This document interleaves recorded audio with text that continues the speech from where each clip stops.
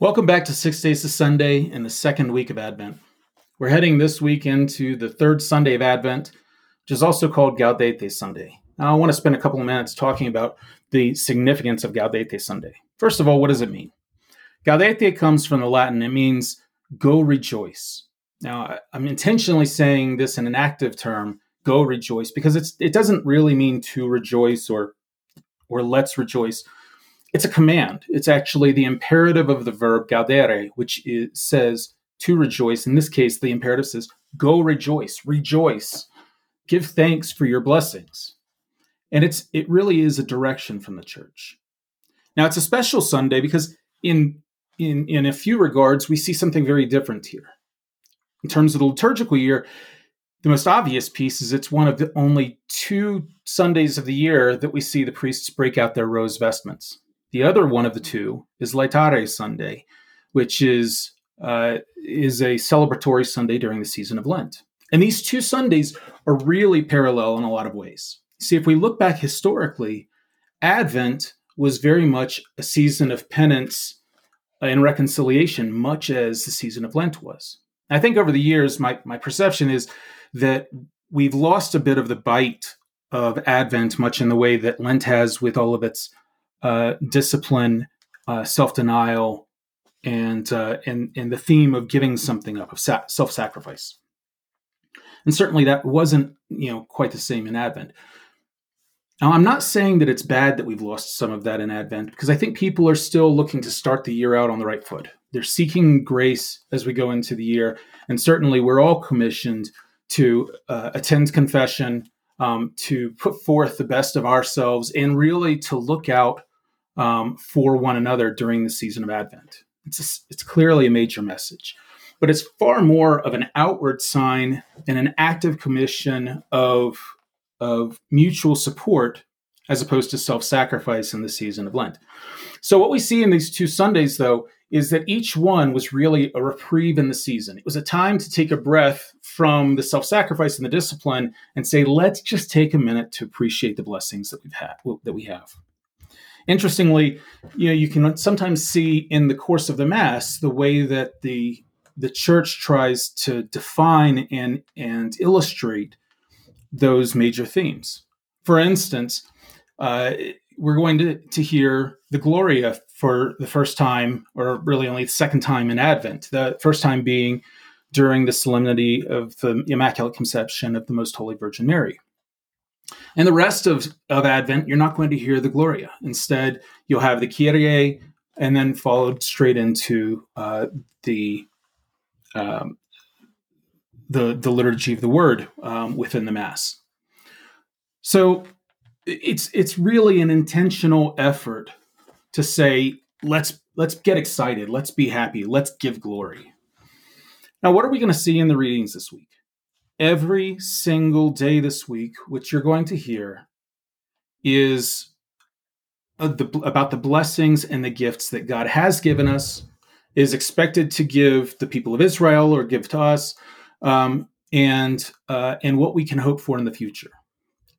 But there's another side to this one, and it's really in how we define what we see as our blessings. You see, we're going to continue with that story that we began last week around John the Baptist. And of course, this isn't someone who is living in significant luxury or anything, quite the opposite. He was extremely ascetic, living in austere environments where he was wearing a camel clothing, which would have been extremely itchy, and surviving off of consuming only locusts and wild honey.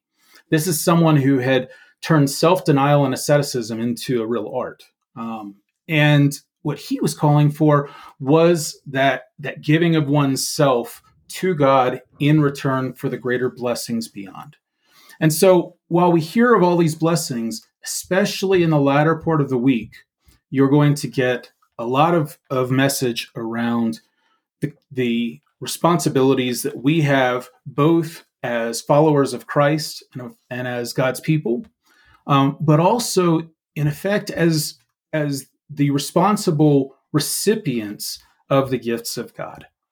And to understand, what does it really mean for us to give of ourselves based on the blessings that we have received and will receive?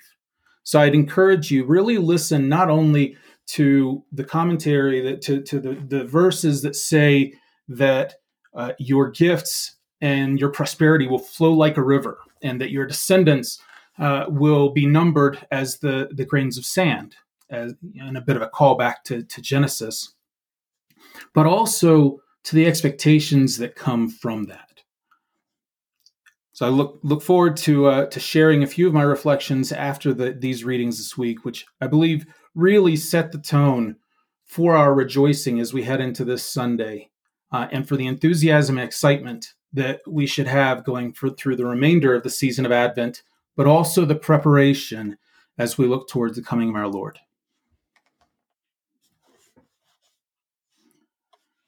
Monday, December 11th, 2023. A reading from the book of the prophet Isaiah. The desert and the parched land will exult. The steppe will rejoice and bloom. They will bloom with abundant flowers and rejoice with joyful song. The glory of Lebanon will be given to them, the splendor of Carmel and Sharon. They will see the glory of the Lord, the splendor of our God. Strengthen the hands that are feeble, make firm the knees that are weak. Say to those whose hearts are frightened, be strong, fear not. Here is your God. He comes with vindication. With divine recompense, he comes to save you. Then will the eyes of the blind be opened, the ears of the deaf be cleared. Then will the lame leap like a stag. Then the tongue of the mute will sing. Streams will burst forth in the desert, and rivers in the steppe. The burning sands will become pools, and the thirsty ground springs of water. The abode where the jackals lurk will be a marsh for reed and papyrus. A highway will be there, called the Holy Way. No one unclean may pass over it, nor fools go astray on it. No lion will be there, nor beast of prey go up to be met upon it. It is for those with a journey to make, and on it the redeemed will walk. Those whom the Lord has ransomed will return and enter Zion singing, crowned with everlasting joy. They will meet with joy and gladness. Sorrow and mourning will flee. The word of the Lord. A reading from the Gospel according to Luke. One day, as Jesus was teaching, Pharisees and teachers of the law who had come from every village of Galilee and Judea and Jerusalem were sitting there. And the power of the Lord was with him for healing. And some men brought on a stretcher a man who was paralyzed. They were trying to bring him in and set him in his presence. But not finding a way to bring him in because of the crowd, they went up on the roof and lowered him on the stretcher through the tiles into the middle in front of Jesus. When Jesus saw their faith, he said, "As for you, your sins are forgiven." Then the scribes and the Pharisees began to ask themselves, "Who is this who speaks blasphemies? Who but God alone can forgive sins?" Jesus knew their thoughts and said to them in reply, "What are you thinking in your hearts? Which is easier to say, 'Your sins are forgiven,' or to say, 'Rise and walk'? But that you may know that the Son of Man has authority on earth to forgive sins." He said to the one who was paralyzed, "I say to you, rise, pick up your stretcher, and go home." He stood up immediately before them, picked up what he had been lying on, and went home glorifying God. Then astonishment seized them all, and they glorified God. And struck with awe, they said, "We have seen incredible things today." Tuesday, December 12th, 2023. The Feast of Our Lady of Guadalupe. A reading from the book of the prophet Zechariah. Sing and rejoice, O daughter Zion.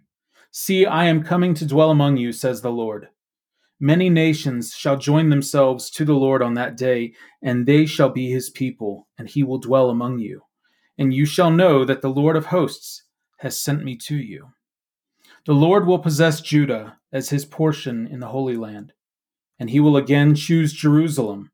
Silence, all mankind, in the presence of the Lord, for he stirs forth from his holy dwelling. The word of the Lord. A reading from the Gospel according to Luke. Mary set out and traveled to the hill country in haste, to a town of Judah, where she entered the house of Zechariah and greeted Elizabeth. When Elizabeth heard Mary's greeting, the infant leaped in her womb, and Elizabeth, filled with the Holy Spirit, cried out in a loud voice and said, "Most blessed are you among women, and blessed is the fruit of your womb. And how does this happen to me, that the mother of my Lord should come to me? For at the moment the sound of your greeting reached my ears, the infant in my womb leaped for joy. Blessed are you who believed that what was spoken to you by the Lord would be fulfilled." And Mary said, "My soul proclaims the greatness of the Lord. My spirit rejoices in God my Savior."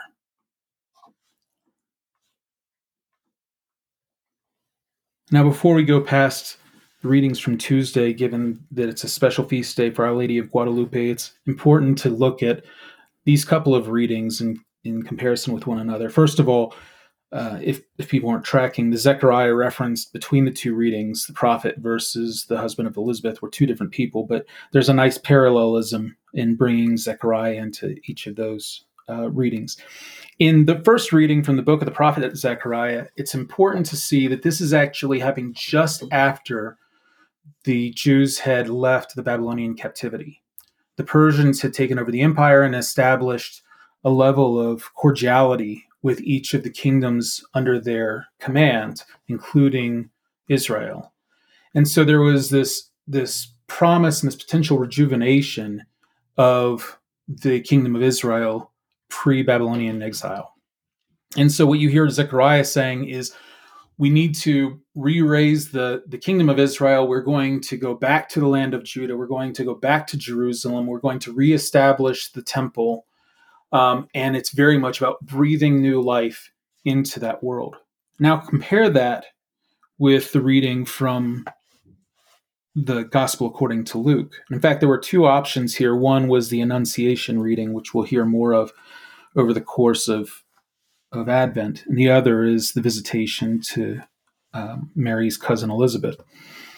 And what's interesting is to see this message of that the Lord is breathing has breathed new life into the world through Mary, and that her womb itself is the vessel for that coming kingdom. And you'll see a lot of parallels throughout the letters from Paul, as well as throughout the Gospels, of the importance of Mary as the new temple, or as the new Ark of the Covenant in some respects.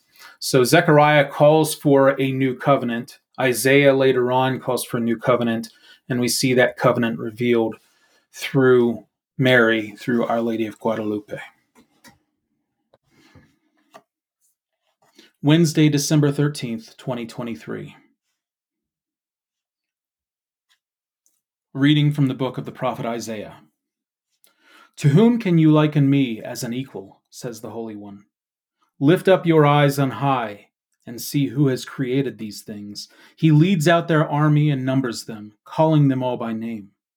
By his great might and the strength of his power, not one of them is missing. Why, O Jacob, do you say, and declare, O Israel, my way is hidden from the Lord, and my right is disregarded by my God? Do you not know, or have you not heard? The Lord is the eternal God, creator of the ends of the earth. He does not faint nor grow weary, and his knowledge is beyond scrutiny. He gives strength to the fainting, for the weak he makes vigor abound. Though young men faint and grow weary, and youths stagger and fall, they that hope in the Lord will renew their strength. They will soar as with eagle's wings. They will run and not grow weary, walk and not grow faint. The word of the Lord. A reading from the Gospel according to Matthew. Jesus said to the crowds, "Come to me, all you who labor and are burdened, and I will give you rest. Take my yoke upon you and learn from me, for I am meek and humble of heart, and you will find rest for yourselves, for my yoke is easy and my burden light." The Gospel of the Lord. Thursday, December 14th, 2023. The memorial of St. John of the Cross, priest and doctor of the Church, someone who we'll talk a little bit more about later. A reading from the book of the prophet Isaiah. I am the Lord your God, who grasped your right hand. It is I who say to you, fear not, I will help you. Fear not, O worm Jacob, O maggot Israel. I will help you, says the Lord. Your Redeemer is the Holy One of Israel. I will make of you a threshing sledge, sharp, new, and double-edged, to thresh the mountains and crush them, to make the hills like chaff. When you winnow them, the wind shall carry them off, and the storm shall scatter them. But you shall rejoice in the Lord, and glory in the Holy One of Israel. The afflicted and the needy seek water in vain. Their tongues are parched with thirst. I, the Lord, will answer them. I, the God of Israel, will not forsake them. I will open up rivers on the bare heights and fountains in the broad valleys. I will turn the desert into marshland and the dry ground into springs of water. I will plant in the desert the cedar, acacia, myrtle, and olive. I will set in the wasteland the cypress, together with the plane tree and the pine, that all may see and know, observe and understand that the hand of the Lord has done this. The Holy One of Israel has created it. The word of the Lord.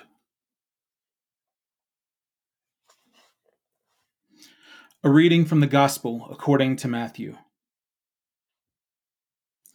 Jesus said to the crowds, Amen, I say to you, among those born of women, there has been no greater than John the Baptist. Yet the least in the kingdom of heaven is greater than he. From the days of John the Baptist until now, the kingdom of heaven suffers violence, and the violent are taking it by force. All the prophets and the law prophesied up to the time of John, and if you are willing to accept it, he is Elijah, the one who is to come. Whoever has ears ought to hear. The Gospel of the Lord. Friday, December 15th, 2023. A reading from the book of the prophet Isaiah. Thus says the Lord, your Redeemer, the Holy One of Israel. I, the Lord your God, teach you what is for your good, and lead you on the way you should go. If you were to hearken to my commandments, your prosperity would be like a river, and your vindication like the waves of the sea. Your descendants would be like the sand, and those born of your stock like its grains. Their name never cut off or blotted out from my presence. The word of the Lord. A reading from the Gospel according to Matthew. Jesus said to the crowds, To what shall I compare this generation? It is like children who sit in marketplaces and call to one another. We played the flute for you, but you did not dance. We sang a dirge, but you did not mourn. For John came neither eating nor drinking, and they said, He is possessed by a demon. The Son of Man came eating and drinking, and they said, Look, he is a glutton and a drunkard, a friend of tax collectors and sinners. But wisdom is vindicated by her works. The Gospel of the Lord.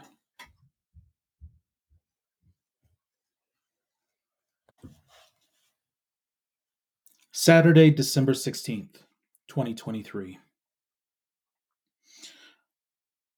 A reading from the book of Sirach. In those days, like a fire, there appeared the prophet Elijah, whose words were as a flaming furnace. Their staff of bread he shattered, in his zeal he reduced them to straits. By the Lord's word he shut up the heavens, and 3 times brought down fire. How awesome are you, Elijah, in your wondrous deeds! Whose glory is equal to yours? You were taken aloft in a whirlwind of fire, in a chariot with fiery horses.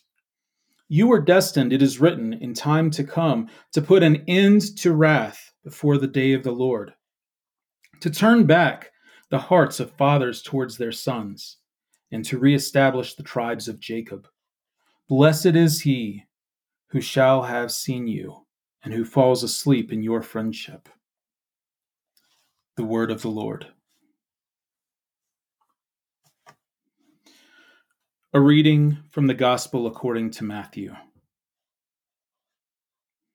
As they were coming down from the mountain, the disciples asked Jesus, "Why do the scribes say that Elijah must come first?"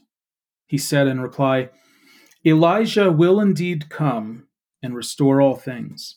But I tell you that Elijah has already come, and they did not recognize him, but did to him whatever they pleased. So also will the Son of Man suffer at their hands." Then the disciples understood that he was speaking to them of John the Baptist. The Gospel of the Lord. Praise to you, Lord Jesus Christ. Wow, so that ending, the last couple of days of the week, really brought us something that was, I think, highly unexpected unless you were anticipating it coming from having read through it before. John the Baptist as effectively a second coming of Elijah. And now we're going to hear more about this in the Mass tomorrow on Sunday. But it's really quite profound as Jesus says, listen, God has sent Elijah in new form to pave the way for the Son of Man. And he was accused of being infected by demons. That because of his asceticism, his discipline, and his self-sacrifice, that he couldn't be trusted. And he was condemned and persecuted, and people sought to cast down his teachings, even as he was calling people to God. Ultimately, as we all know, this story doesn't end any better for John the Baptist. He was ultimately imprisoned and then beheaded. It was very much a condemnation of his influence and his ability to draw people to the teachings. And then, of course, the second chapter of that is his cousin, Jesus, then likewise being condemned, but as Jesus says, being condemned for very different reasons in some respects, and ultimately being cast down, persecuted, and killed as well. That all of these things effectively had to come to pass, but I think they provide a really profound look at the blessings that God bestows upon us, both individually and as a people. So let's look at the rest of this week, because we're, as we said at the beginning, we're leading up to Gaudete Sunday, to Rejoice Sunday, where we're commanded, we're given the imperative, go rejoice. It's sort of like a bit of a laugh in the past when people talk towards some of the mottos in the United States, that we're going in pursuit of happiness. Okay, I'm going to go and pursue happiness. I'm going to chase after it. And this is much in the way the same. I'm commanding you to rejoice in the gifts that you've been given. And I think those of us that are parents, a lot of us can appreciate that message when we say to our children, be grateful for what you've got. And through the course of the week, we're reminded what it is that we have. So let's talk about what that really looks like at the gifts and the blessings that we see over the course of this week. There are material or personal gifts that are referenced several times.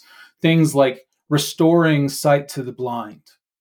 We heard the story at the beginning of the week of the paralyzed man who was lowered into the home with Jesus.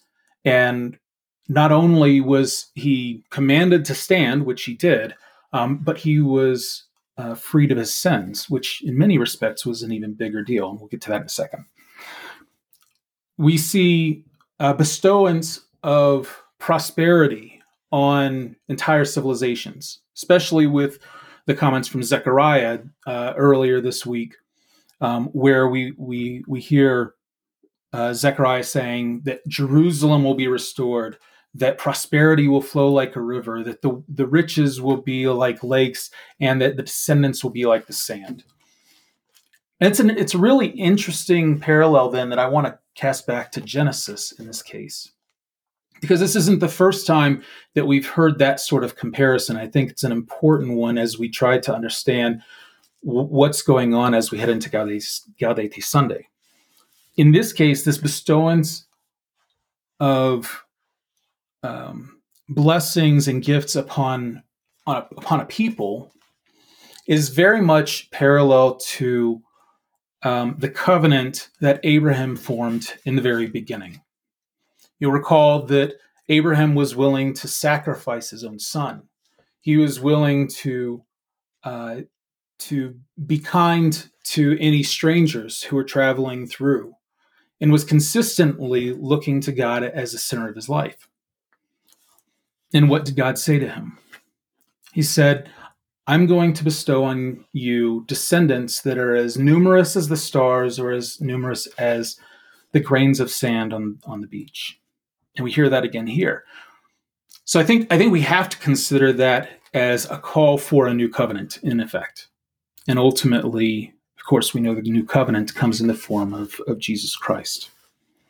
So there's that second kind of communal or civilizational blessing that we hear.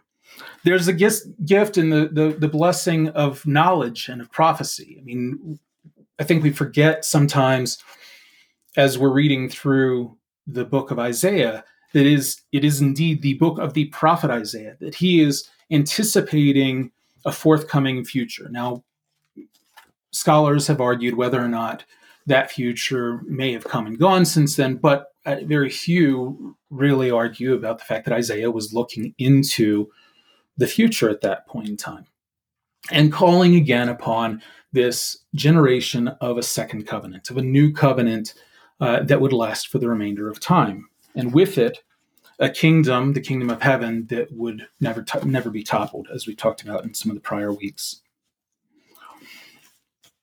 And then there is the truly metaphysical series of blessings. And I'll cast back to that point in the gospel with the man who was cured of his paralysis, but also his sin. And I want to carry that piece about the sin forward, because there's also the reading, very famous and well recognized, that if you take upon the yoke of Jesus, that it is light and free of burden. And the paradox there, that you're going to take on a yoke. I mean, think about what a yoke is. This is effectively a piece of wood laying across the shoulders of an ox or some other beast of burden in order to pull something along. There's nothing that is easy or lacking burden in carrying a yoke. But Jesus says, if you carry my yoke, then it'll be free of burden. And this really comes into the recognition of something that goes well beyond this world. And for looking at that, I actually want to point back to earlier this week. We see on Thursday the memorial of St. John of the Cross, priest and doctor of the church. St. John of the Cross was a poet, but he was also a very prolific writer of prose and of theology. And St. John of the Cross basically said that with a focus on discipline, abandonment, and purification, one can find the gifts and achieve an ecstasy through agony. And I think this is what we're really getting at with this idea of granting a gift if you take upon that yoke.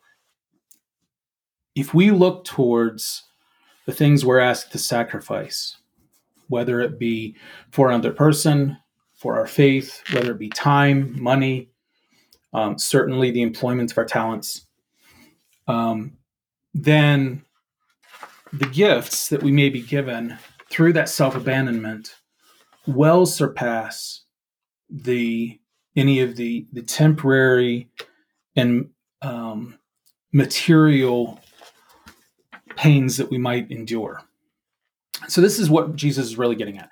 If you see the future, if you recognize that I'm here to give you a gift that goes beyond anything of this world, then it's really not much to give up the things of this world. Now, I'll tell you, I'm not great at personally giving up things of this world. I try to look for opportunities of charity and things like that, but I'm not living in destitution.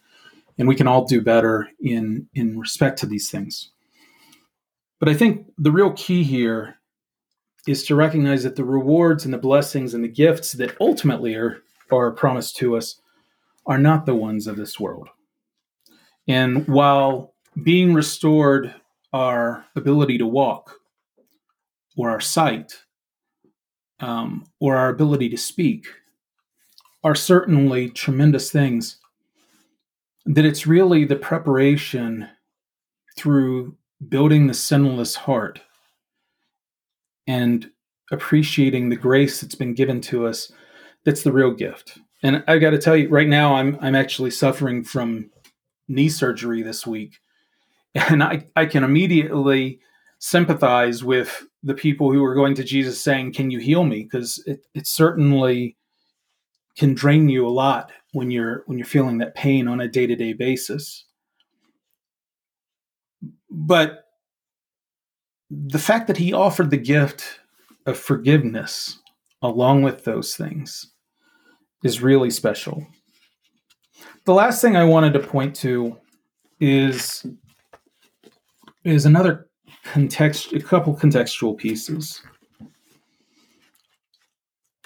The first is something that probably would have surprised people when they heard this. This was in the reading on Thursday in the reading from the prophet Isaiah. When Isaiah calls Jacob a worm and calls Israel a maggot. I mean, that's certainly not a kind way of thinking about the peoples of the Lord. So it begged for me to go and maybe dig a little bit deeper. First of all, maggots and worms are about as humble and meek as you can imagine. And so equating these civilizations to the lowliest, I think goes in line with what we were hearing later on in the gospel, which was place yourself as meek and humble. And to borrow words from another part of the gospel, the last shall be first and the first shall be last. But this goes a little bit deeper. And I think in combination with the imagery of the yoke, it becomes really, really powerful. You see, the word that's used for worm in this case, in Jacob, is actually the word tola. And tola was a very particular kind of worm. In fact, the word tola comes up repeatedly throughout both the Old and the New Testament, but not just in the use as the word worm. Tola also refers to the color scarlet. And in particular, it's the color of scarlet that was used to dye the veil of veils over the holiest of holies. Now, why is this worm associated with scarlet? Well, you had this worm that the females, when they were prepared to lay eggs, would crawl up a tree, and they would actually attach themselves to a tree and begin to lay the eggs, and they would never disattach. That was the end of their life. They were sacrificing themselves. And so immediately this imagery starts coming to mind of someone who is willingly sacrificing themselves on a tree. You can see where this metaphor is going. In order to give the riches, the spiritual riches of the things to come. In physical terms, people would go scrape the worms off of the tree, crush them, and that's how they would derive this dark scarlet red. And they would then dye the cloth with the dye from that. In the case of Christ, of course, he sacrifices himself on this tree. And the blood, the dye, so to speak, actually tears the veil of veils in half. It tears it asunder and establishes a new spirituality and a new Holy of Holies in many respects. Now we take this with the yoke. I mean, a yoke in many respects is just a cross piece. Once again, it's bearing that cross. It's placing that sense of self-sacrifice and commitment and duty on someone's shoulders so that they may be able to produce something that's far more beautiful than they themselves on their own may be. And that takes me to one last point. And it's as we go into Gaudete Sunday and we hear of all these gifts. I mean, effectively, the entire last week we've been hearing about gift after gift after gift from God through the Holy Spirit. And the part we oftentimes lose track of in the course of this is the person receiving the gifts, the responsibilities of the recipient. So looking at it from two civilizational, sociological perspectives. In the case of ancient Rome, the relationship of the gift giver and the recipient was extremely important, and there were responsibilities on both sides. It's this host-guest relationship. If you were a host, if you had a home, you were almost expected to open your home to other people, and that you would lavish gifts upon the people that came into your home. Well, likewise, vice versa, the people visiting the home were expected to be proper. They were not going to denigrate the people in the home. They were going to be grateful. It was all of this stuff that you would sort of take for granted, but they took it really seriously. And we see the exact same thing in the Jewish culture, actually all the way back to Abraham, that Abraham, as a host, would keep the four flaps of his tent open so it would be easy for guests to come in. But at the same time, there was an expectation that the guests, the recipients, demonstrate a level of gratitude and not take for granted the gifts that they were given. That, in fact, in Jewish culture, they weren't supposed to overstay their night, in the number of nights they were there, by more than 3 days. That the first day they would sacrifice a calf, the second day it would be a lamb, the third day a pheasant, and the fourth day they would get nothing but beans. It was basically to say, hit the road. Throughout that, there were a number of conventions that the guest, the recipient of the gifts, would have to abide. For instance, unless they were absolutely told, go and eat everything on your plate, they were expected to leave food on the plate so that they wouldn't give the impression that they weren't sufficiently fed. They absolutely had to compliment everything about the host. Now I want to take it to these gifts, to the self-sacrifice, and to everything that we've been given and shown we were given over the course of the readings this week. If nothing else, we should be reminded that we need to have the gratitude for the gifts. We ourselves need to provide that self-sacrifice, that commitment to God in great gratitude and in rejoicing the things that He's given us. But we also need to be good recipients and good guests. And so as we go into Gaudete Sunday, and we've heard of all of these gifts, it's our time to rejoice. It's our time to be grateful and satisfied that we've been given all well beyond what we deserve. And much as a parent with a child, expecting that just a little bit of gratitude is demonstrated for all that the parent has provided, so too does God expect of us that we can be thankful, grateful, and rejoice in everything that he's offered. So let's all rejoice, go forth, be thankful, and celebrate Gaudete Sunday in the spirit that's intended to be. Thanks be to God.